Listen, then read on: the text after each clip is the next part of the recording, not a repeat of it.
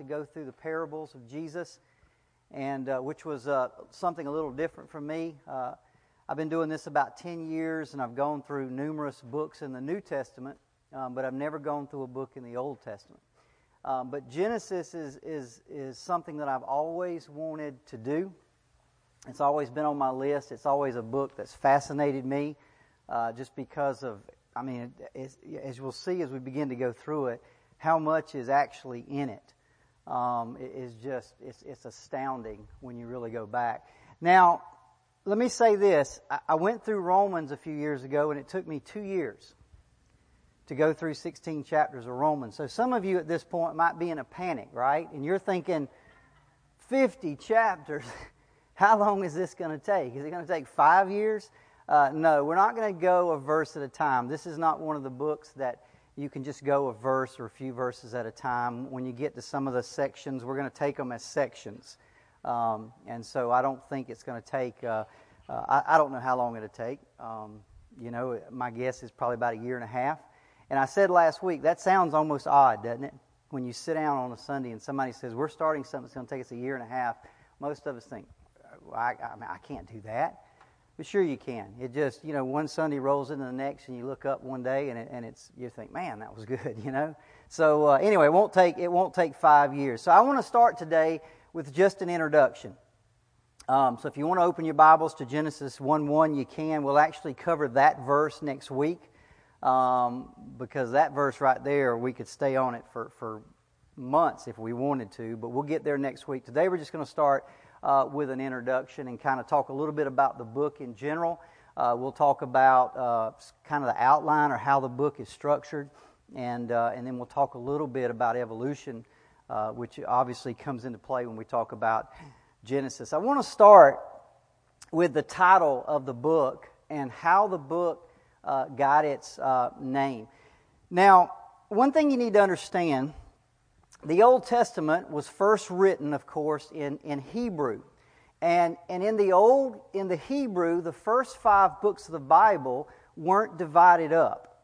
In other words, the first 5 books of the Bible, which we know today as Genesis, Exodus, Leviticus, Numbers, and Deuteronomy, they didn't have those, they weren't divided like that in the Hebrew Bible.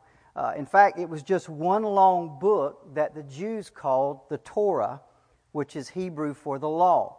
So when you hear a Hebrew or a Jew refer to the law, they're actually referring to what we know as the first 5 books. Okay. Now, around the 3rd century, around 300 BC, you remember we talked about this a while back. The Jews had been scattered all over the world. At that time, Alexander the Great had conquered the known world. Greek was basically the universal language because of that. And there was a lot of Hebrews, a lot of Jews that didn't speak Hebrew anymore. And so some of the Jewish elders got together and said, if we want these Jews to be able to read the Old Testament, we need to translate it into Greek. So around 300 BC, they did exactly that. They translated the Old Testament into Greek, and it's what's known as the Septuagint. Now, it was during this translation that they made the decision to divide up the Torah, divide up the law into 5 books, and they gave them names: Genesis, Exodus, Leviticus, Numbers, and Deuteronomy. Now, in the Greek, these books are known as the Pentateuch, which basically means the 5-fold book. But so, everybody with me? Before 300 BC, it was just one long book. It was just called the Law or the Torah. It wasn't divided up. It was only divided up when they translated into Greek in 300 BC. Now, in the Greek Septuagint, the first book of the Pentateuch, the first book of the 5, was called Genesis, for creation or beginnings or origins. That's what we talk about it today. The genesis of something is the origin or the beginning or the creation of that. And of course that makes perfect sense because the book describes the creation, the beginnings of the origin of all things. Now, if you look at Genesis as a whole, it covers a history of approximately 2,369 years. Okay, that's basically the history that it covers, and we'll talk about that as we move through the book. Now, that's how it got its title. Who wrote it? Who wrote Genesis? Well, I want you to imagine for a minute, I want you to go back with me to about 1500 BC. And you are the leader of about 2 million refugees. You've just led these people out of Egypt. They've been in slavery for about 400 years. And you bring them out of this land. And you're about to go in, you bring them out of Egypt. You're about to go into Canaan. And this is a land that God has promised to you, promised to your forefathers. And you send spies over into the land. And they come back and they say, man, you're not going to believe what's over there. There are giants in this land. They're way bigger than we are. And they live in these fortified cities, which I don't know how we're ever going to conquer those fortified cities. And by the way, they're all pagans, and they're so bad, we saw them offering their own children to their pagan gods. That was the report that came back. Now, you know that you've got to take these people have got to go into that land, but by the way, you also know that you can't go. That God has already told you that you will die before they enter over into this land. But you want them to be able to go over and conquer and stay spiritually pure. So what do you do? So what Moses does at that time is he sits down and he writes the Torah. Okay? In other words, he wants to give them the strength to go in and conquer that land. He wants them to remain morally and spiritually pure to God. So Moses writes, sometime between leaving Egypt and going into Canaan, Moses sits down and writes the first 5 books of the Bible, what we know as the law or the Torah. Now, you say, well, how do you know that? Well, first of all, nowhere in Genesis does it say, hey, I'm Moses and I'm writing this book, right? You're not going to see that anywhere in Genesis. But it has been accepted basically not only over the centuries, but over the millennia, that Moses was the writer of the Torah and of Genesis. Now, how do we know that? Well, there's a number of evidences to that point that out. For example, I want you to remember, in the original Hebrew, it's all one long book. Everybody with me? It's not broken up. It's just called the law or the Torah. And there are a number of passages in the Torah that actually refer to Moses as writing it. Okay, let me give you a few examples. Exodus 17:14. Then the Lord said to Moses, write this as a memorial in a book. Numbers 33:2. Moses wrote down their starting places by command of the Lord. Deuteronomy 31:9. Then Moses wrote this what? The Torah. Moses wrote this law. Moses wrote this Torah, and he gave it to the priests. So you see numerous things like that throughout those first 5 books, referring to the fact that Moses wrote it down. In addition, when you get to the New Testament, both Jesus and the apostles and the writers of the New Testament also affirm that Moses wrote the Torah. For example, Matthew 19:8, this is Jesus. Jesus said to them, because of your hardness of heart, Moses allowed you to divorce your wives. He's referring to Deuteronomy, I believe, chapter 18. So he says Moses wrote that. In John 7:19, Jesus says this, has not Moses given you the Torah? Has not Moses given you the law? Remember, it's just one long book, right? Has not Moses given you the Torah? Has not Moses given you Genesis, Exodus, Leviticus, Numbers, and Deuteronomy? Mark 12:26. And as for the dead being raised, this is Jesus. Have you not read in the book of Moses? Notice how Jesus calls it the book of Moses. He's referring to the Torah. In the passage about the bush, by the way, he's referring to Exodus 3. Have you not read? Have you not read? Has not Moses given you this? By the way, you can move on into Acts chapter 3 and 13, Romans 10, 1 Corinthians 9, 2 Corinthians 3. New Testament writers continually refer to the Torah as the writings of Moses, the book of Moses. So not only do we have Old Testament evidence that says that Moses wrote the Torah, we also have the New Testament also saying that Moses wrote the Torah. So again, there's pretty good evidence that Moses wrote that. Now, most of you may be saying, well, now wait just a second.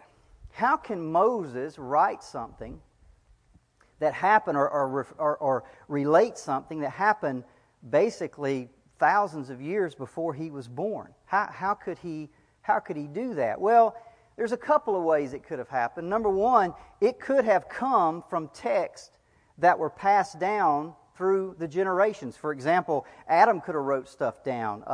God could have been passed down to Methuselah, and then to Noah, and then on to Abraham, and on down the line.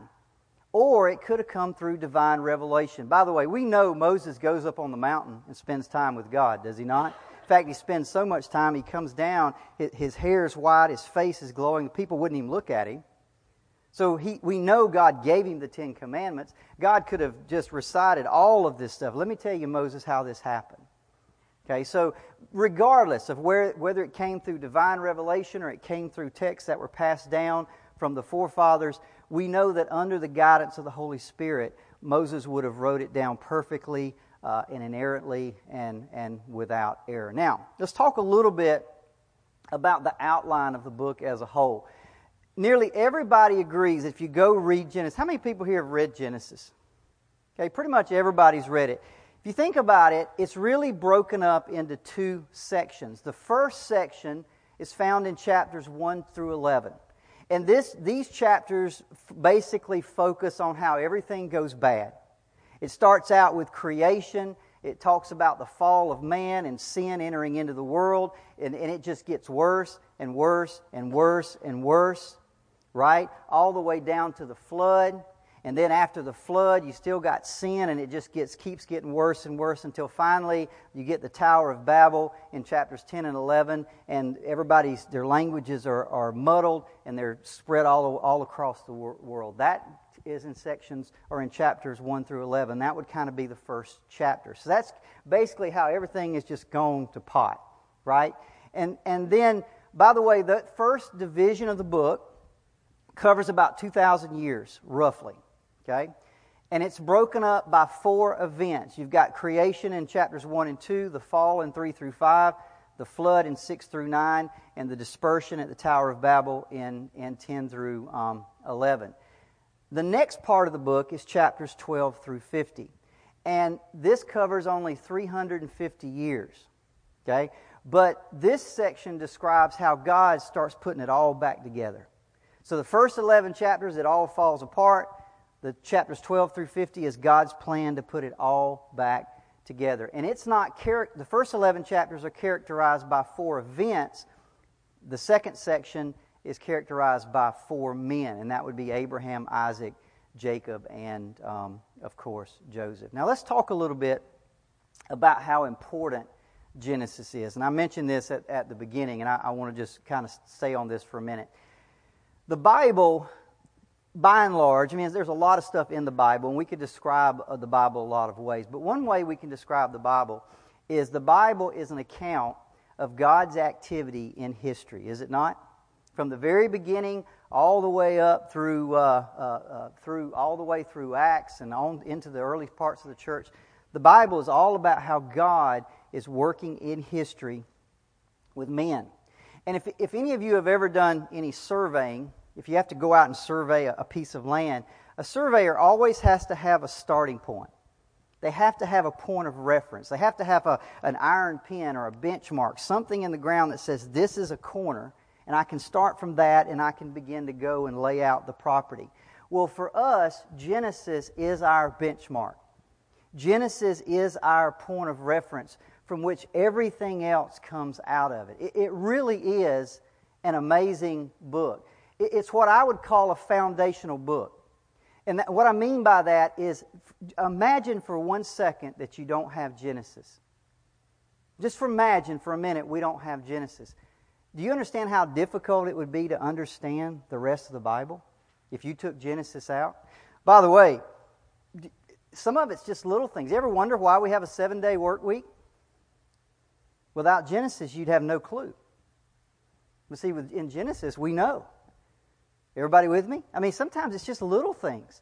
But if you actually took out the basis of much of the knowledge that we have about God, about the world, about civilization, starts in Genesis. Without it, it would be extremely difficult to interpret the Bible. In fact, the other writings of the Bible are basically inseparably bound up with Genesis. If you think of the major themes of Scripture as rivers. And they kind of start in Genesis, and as they move through the Bible, they get wider and deeper. For example, let's talk about marriage. In the beginning, it says God made, we got Adam and Eve, and God joined them together, and Genesis says, therefore a man shall leave his mother and father and be joined to his wife, right? That's kind of the start. But when you get to the New Testament, what does Paul say? Paul says, let me tell you a mystery that's been hidden since the beginning of time. And it's about marriage. He says marriage is about Christ and the church, did he not? See, it starts in Genesis, but as you flow through the Bible, you begin to get revealed more and more about these great doctrines of the Bible. See, they all start in Genesis. One writer said this, the roots of all subsequent revelation are planted deep in Genesis, and whoever would truly comprehend that revelation, you've got to start in Genesis, because that's where it begins to flow. Let me give you an example. The doctrine of redemption. We'll take that as an example. We're first introduced to the doctrine of redemption in Genesis chapter 3. And this is when God says, He, talking about the offspring of the woman, shall bruise you on the head, talking about Satan, and you shall bruise him on the heel. Now at that point, that's basically talking about redemption, how God is going to work a plan and He's going to redeem and save the world, right? But at the very beginning, it's very general. It's very undefined. We don't really know what that means. But as you begin to move through Genesis, we begin to learn more things. For example, we learn that redemption is going to come through Abraham in Genesis chapter 12. As we move on down the line, we find it's going to come through Isaac, not Ishmael. It's going to come through Jacob, not Esau. And finally, we learn in Genesis 49 that Redemptor is going to come out of the tribe of Judah. Everybody see how it gets? It starts out with a kind of a vague saying, and as you start to move through the Bible, it gets a little bit deeper, and you get a little more revelation, and a little more, and a little more. But it all starts in Genesis. As you move through, we find out eventually that we learn the Messiah is going to be the offspring of David. That's in 2 Samuel. We learn in Micah that He's going to be born in Bethlehem. We just learn more and more details. This is known as progressive revelation. The Bible tells us a little more and a little more and a little more as we move through the Bible. But it all starts in Genesis. We find the same thing, by the way, and this just amazes me. When we get to the New Testament, and I know a lot of people that stay in the New Testament. Any of y'all like that? I know some people that just read the New Testament. They don't read much of the Old Testament at all.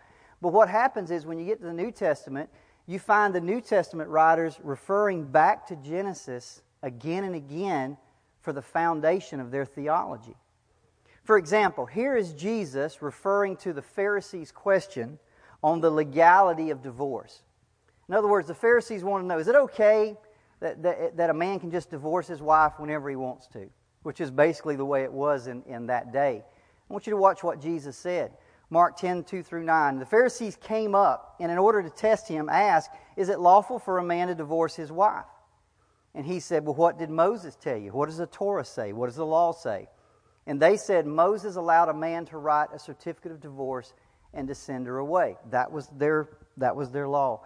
Now, I want you to watch remember, Jesus is teaching about marriage and divorce. Watch what He does. And Jesus said to them, because of your hardness of heart, He wrote you this commandment. But from the beginning of creation, and then He begins to quote Scripture, God made them male and female. Therefore, a man shall leave his father and his mother and hold fast to his wife, and the two shall become one flesh. When they ask Him a question about divorce and marriage, Jesus goes to where? He goes to Genesis. He says this is what God intended from the very beginning. See, when He's teaching on marriage, He goes all the way back to Genesis. That's amazing. Let me give you another one. Paul does the exact same thing when he's teaching on the roles of men and women in the church. For example, he writes to Timothy in 1 Timothy 2, and he says this, I do not permit a woman to teach or to have authority over a man, but to be in silence. And you might say, well, why would you say that, Paul? Is that a cultural thing? Surely that's just a cultural thing, right? That's the way it is in that day. It's not the way it is today. Why would you say that, Paul? Paul says, because Adam was formed first, then Eve.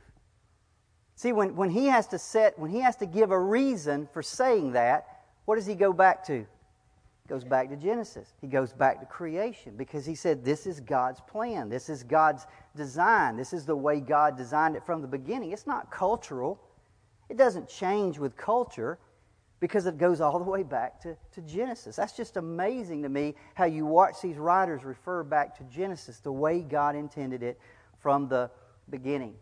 As we go through Genesis, I think you're going to be amazed to find out that Genesis contains the broad outlines of pretty much every major area of theology.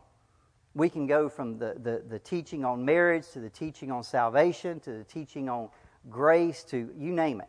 It all starts in Genesis. A.W. Pink said this: we have in germ form almost all of the great doctrines which are afterwards fully developed in the books of Scripture which follow.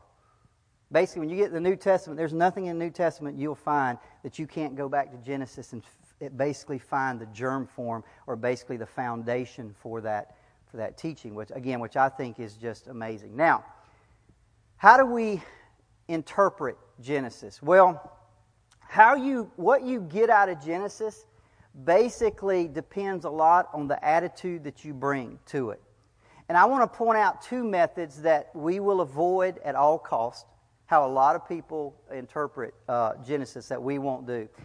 See, there are many modern-day theologians teaching in our schools and teaching in our Bible colleges and things like that.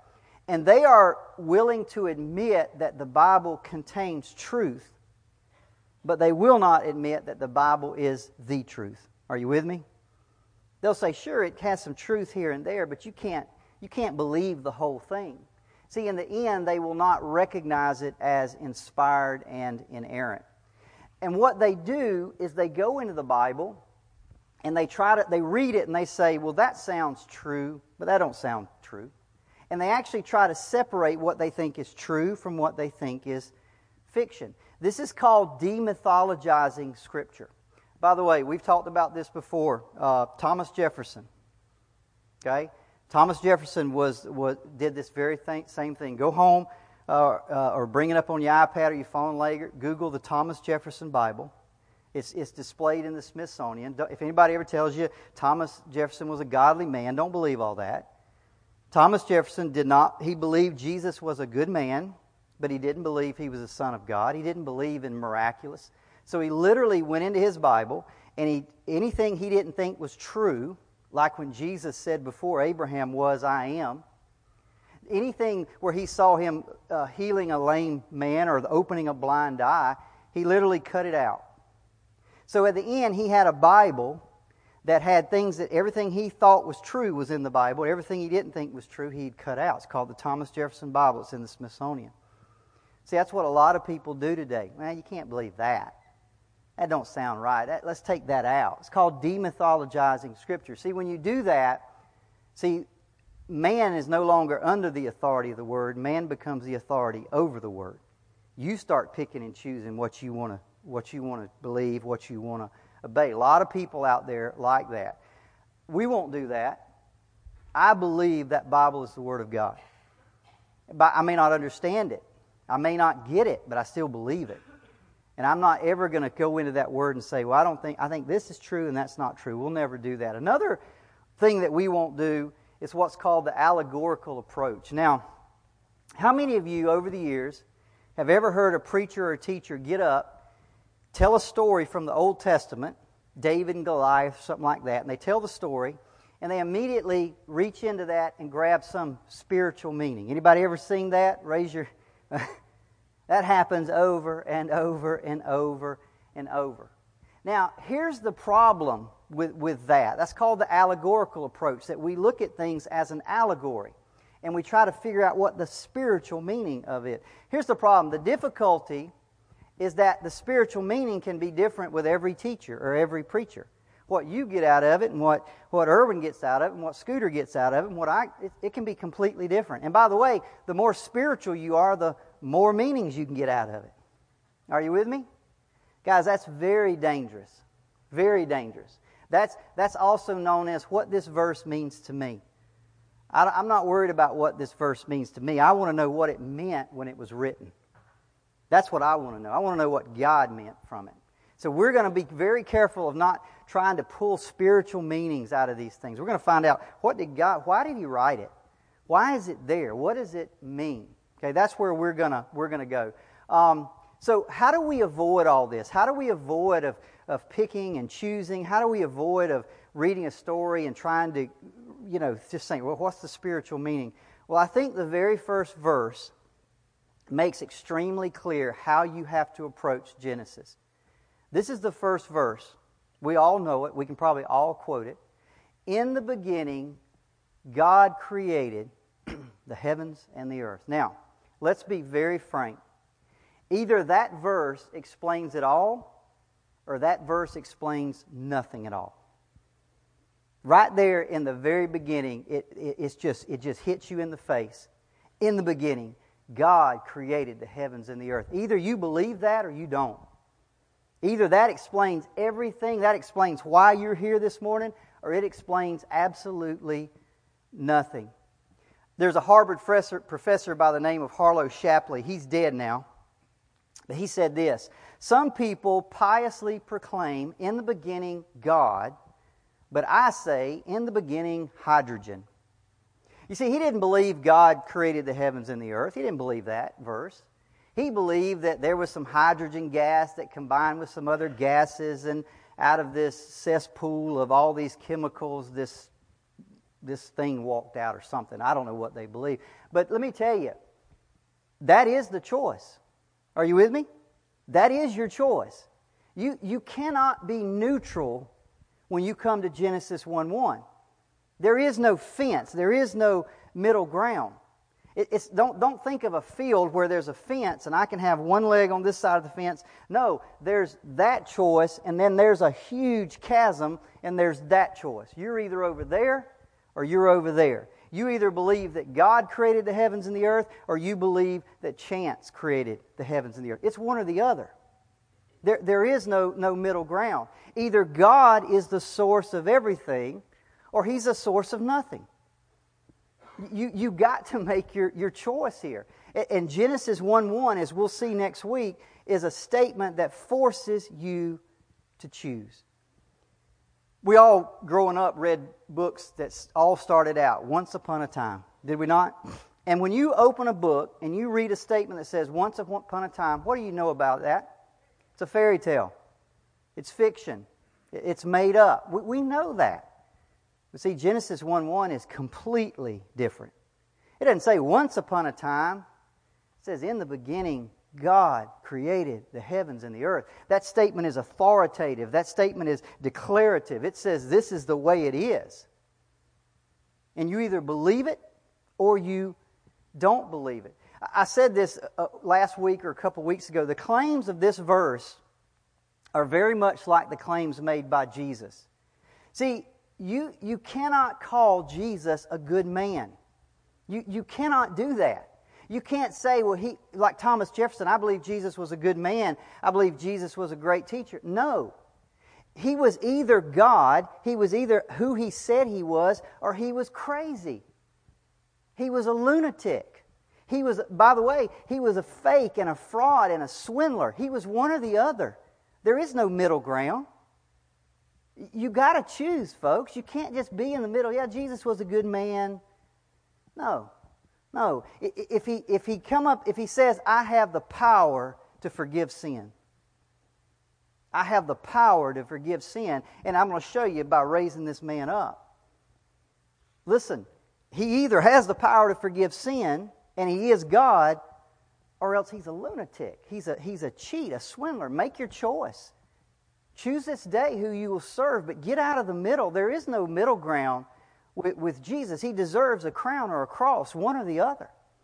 You see, in the same way, it is that same thing with verse 1 of Genesis. In the beginning, God created the heavens and the earth. He either did or He didn't. The source of everything is God, or the source of nothing is God. See, that verse claims authority and it claims truth, and you got to make up your mind. When you read that verse, you either read on expecting a revelation from God Himself, or you read on like it's just another myth. I mean, you've got to make your choice. Job 38, 4 through 7 says this, "Where were you when I laid the foundation of the earth? Tell me if you have understanding. Who determined its measurements? Surely you know. Or who stretched the line upon it? On what were its bases sunk? Who laid its cornerstone when the morning stars sang together and all the sons of God shouted for joy?" What's the point? See, the point is nobody was there. Adam wasn't there. You weren't there. Moses wasn't there. See, nobody was there. There's only two viable options when you read Genesis 1:1 and the rest of the book. It is either a product of divine revelation, or it's a product of human imagination. It's one or the other. There is no middle ground. It's one or the other.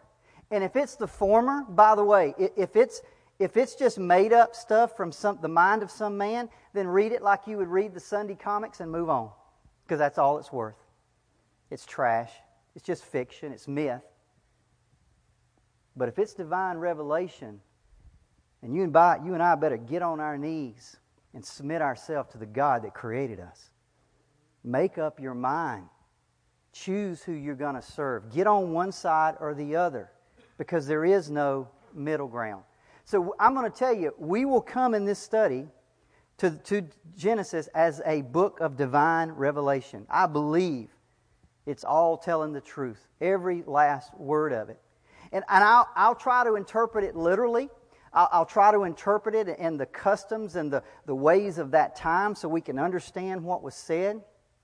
You know, I say this all the time. You cannot understand what a verse means today until you understand what it meant then. You can't. I was thinking about that this week. I was reading an article on something, and this popped in my mind. Paul says, when he gives a list of people that will not inherit the kingdom of God, he says the sexually immoral will not inherit the kingdom of God.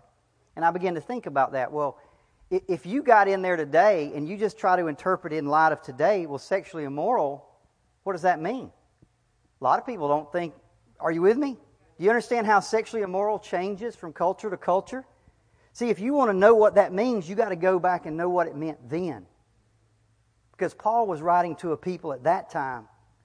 So you got to go back to them and figure out what it means. And then we know what it means for us. And we'll do that in the book of Genesis. Now, I got a few minutes left. I want to talk about evolution. If you come to this study and you're looking for me to deal with evolution, you will be disappointed. I'll just tell you right off the bat. I will not spend a lot of time on evolution. I'll mention it some here and there, but this is not going to be a study of evolution or refuting evolution. There are two reasons why. Here's the first reason. For me to go and deal with evolution is time spent not dealing in the Bible. You see, the fact is, I'm not an expert in science. I'm not an expert in evolution. And all the information is out there, and I could go home tomorrow morning, and I could get on the computer, and I could start to spend hours studying evolution and studying what the scientists say and studying all this stuff. But every hour I spend on that is an hour I'm not studying the Bible. And to be honest, that doesn't interest me at all. I want to study the Bible. That's why I'm here.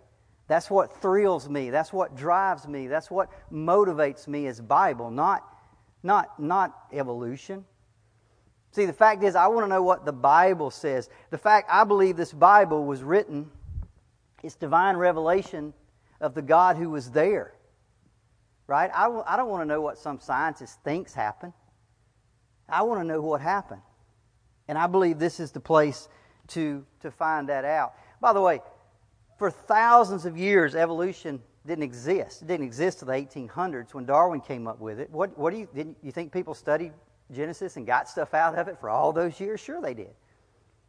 So I'm just not going to deal with it very much at all. Here's a second reason. Evolution is a useless theory that only an outright fool would ever believe in. It's useless. Why would I waste my time? Every time I think of evolution, I always think of that picture. I don't know how well y'all can see that. That's a turtle on a fence post. Let me tell you, when I look at that picture, I don't know where that is. I don't know what time of day it was. I don't know what year it was taken. There's a lot I don't know. But I can look at that picture, and there's one thing I know without a shadow of a doubt. Anybody want to tell me what it is? Somebody put that turtle on that fence post. I know. Do you know that? Come on. Now you may say to me, well, Derricke, couldn't a tornado come along and swirled around and by some chance in a million put the turtle? Yes.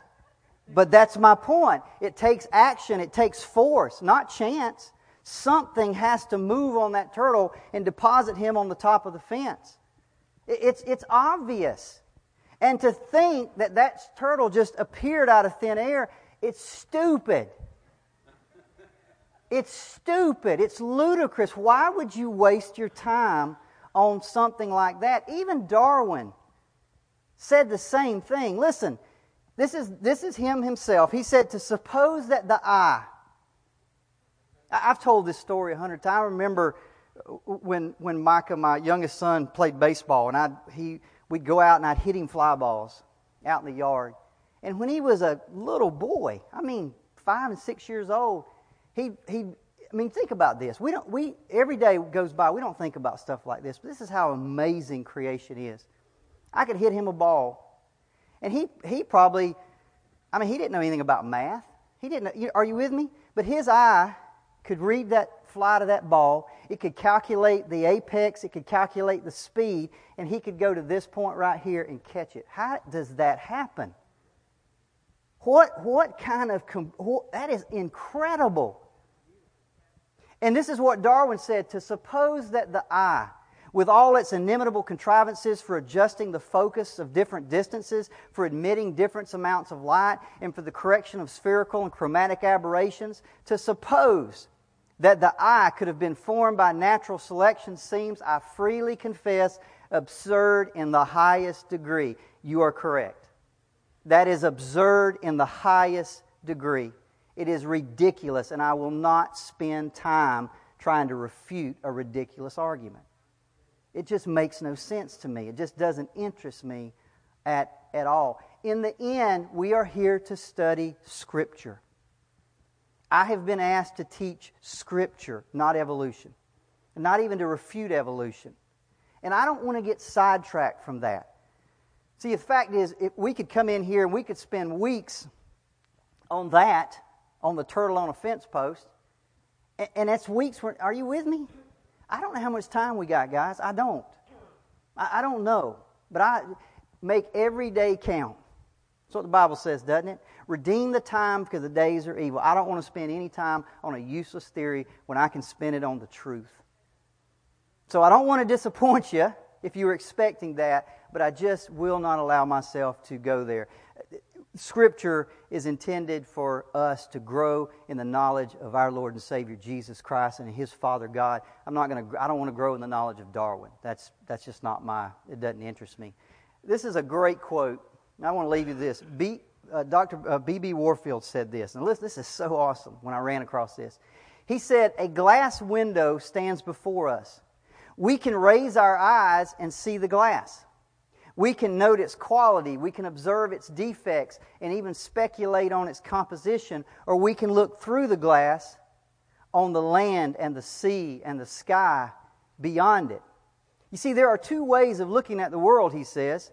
We can see the world and absorb ourselves in the wonders of nature. That's the scientific way. Or we can look right through the world and see God behind it. That is the religious way. The scientific way of looking at the world is not wrong any more than the glassmaker's way of looking at the window. Those ways have their uses. But listen to this. Nevertheless, the window was placed there not to be looked at, but to be looked through. Boy, I love that. The window is put there not to be looked at, but to look through. And we fail in our purpose unless we look through that window, allowing our eye to rest not on the window, not even on nature, but on its God. You see, at the end of the day, Genesis is a window. It's a window. And you can come to it and you can open up and it says on the first day. And you say, well, now, How does that, how does that go with all, and you miss God. You miss verse 1, in the beginning, God created. God said, let there... See, Genesis is all about God. You want to know what Genesis is about? It ain't the creation of the earth. It's about God. Let's look through the window and see Him. That's what we want to do in this study. See, I'm going to be honest with you. Genesis is not written for the scientist. It's not written for the glassmaker. It's written so that the man and woman of faith will look through the glass of the account and see the Creator. That's what Genesis is for. Listen, in the end, creationism, the belief that God created the heavens and the earth, is always a matter of faith.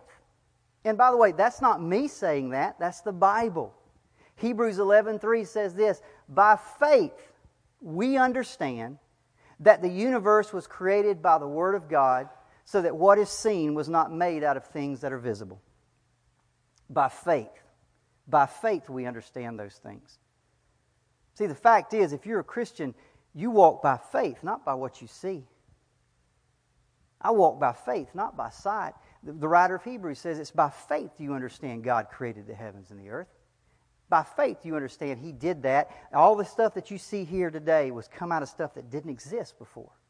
God did that. Not chance. Not whatever. Listen, I don't know if you can hear it in my voice, but I'm very eager to start this study. There is some amazing stuff. But I'm telling you, in order to get what we should out of it, we have to look beyond the glass, beyond the account, to see the Creator of it all. I want to give you a couple of examples real quick before we close. I want you for a minute to consider the enormity of the universe. I don't know if any of you know this, how big the universe is. If you could travel at the speed of light, which is 186,000 miles per second, which is pretty quick, right? It would take you 8 minutes to go from here to the sun. Now, the sun is 193 million miles. Everybody with me? So if you could travel at the speed of light, you could get to the sun in 8 minutes. That's 193 million miles. Let me tell you, that's booking, right? Now, listen to this. To go from the sun to the center of the Milky Way, which is our galaxy, would take you 33,000 years. The Milky Way belongs to a group of 20 galaxies known as the local group. To cross the local group would take you 20 million years. The local group belongs to the Virgo cluster, which would take you 500 million years to cross. And to cross the entire known universe would take you 20 billion years at the speed of light. It's mind-boggling how big the universe is. But listen, did you know it's still growing? It's still expanding. Until recently, cosmologists, these are the guys that study the universe, assumed that the rate of the universe's expansion was slowing down. You see, scientists used to say the universe was eternal. But back in the 60s, they discovered at that time what's called the Big Bang, right? They realized, now we can tell there was a beginning. Duh, says it right here, right? But what happened, they said the universe is like an explosion. If you ever watch an explosion, everything does what? It expands. And the universe expanded, and it just kept expanding, and it kept expanding, and it's still expanding even today. And they thought, well, over time it'll slow down because of gravity, right? Everything, just like an explosion eventually peters out, they thought the universe will slow down. However, current research indicates the universe will probably expand to eternity. Now, I say all that to say this. See, you and I, and this gets me. That was all happened when God spoke a word. Can you imagine how powerful He must be? Can you imagine how powerful the Word is, that He can say, let there be, and that thing creates, and it's still going today? What kind of God is He that can do something like that with the power of the spoken words? That's what I'm saying. When we look at the universe and the expanse, see, a lot of people say, well, it makes no sense that the universe would be this big and we're just this little pea. How can that be? But it is. That's all for us. This is all part of His plan. That's what the Bible says. What a God He must be. See, this is what I was talking about earlier. Look past the window. Look past the fact that the universe is enormous and the fact that it's still expanding, and see the God that spoke it into existence. See, when you see Him, then you fall on your knees and say, man, I want to know that guy. I want to know Him. What a God He must be. Let me give you one more example. There was a well-known scientist in the 1800s by the name of Herbert Spencer. He died, I think, in 1903. In his career, he was known for one great discovery. That's what all scientists want. If they can just find one thing to get their names in the book. And he made one great discovery, one notable contribution. He discovered that all reality, everything that exists in the universe, falls into one of 5 categories: time, force, action, space, and matter. In other words, everything in this universe has to be in one of those categories. It has to be a part of time, a force, an action, a space, and a matter. In other words, nothing exists outside of those categories. Now, he discovered that in the late 1800s, okay, which was a pretty astounding discovery at the time. I want you to listen to Genesis 1:1. In the beginning, that's time. God, that's the force. Created, that's the action. The heavens, that's the space. And the earth, that's matter. It's all right there in Genesis 1:1. What scientists didn't discover till the 19th century is sitting right there in the Bible in Genesis 1:1. See, He's amazing. And this book is going to show us Him, I believe, in a way that we've never seen Him before. Or at least remind us of who He is that maybe we haven't been reminded in a long one. I look forward, very much forward, as I hope you do, to the book of Genesis. Not so much just to study another book, because again, it's going to teach us more about Him. Let's pray. Father,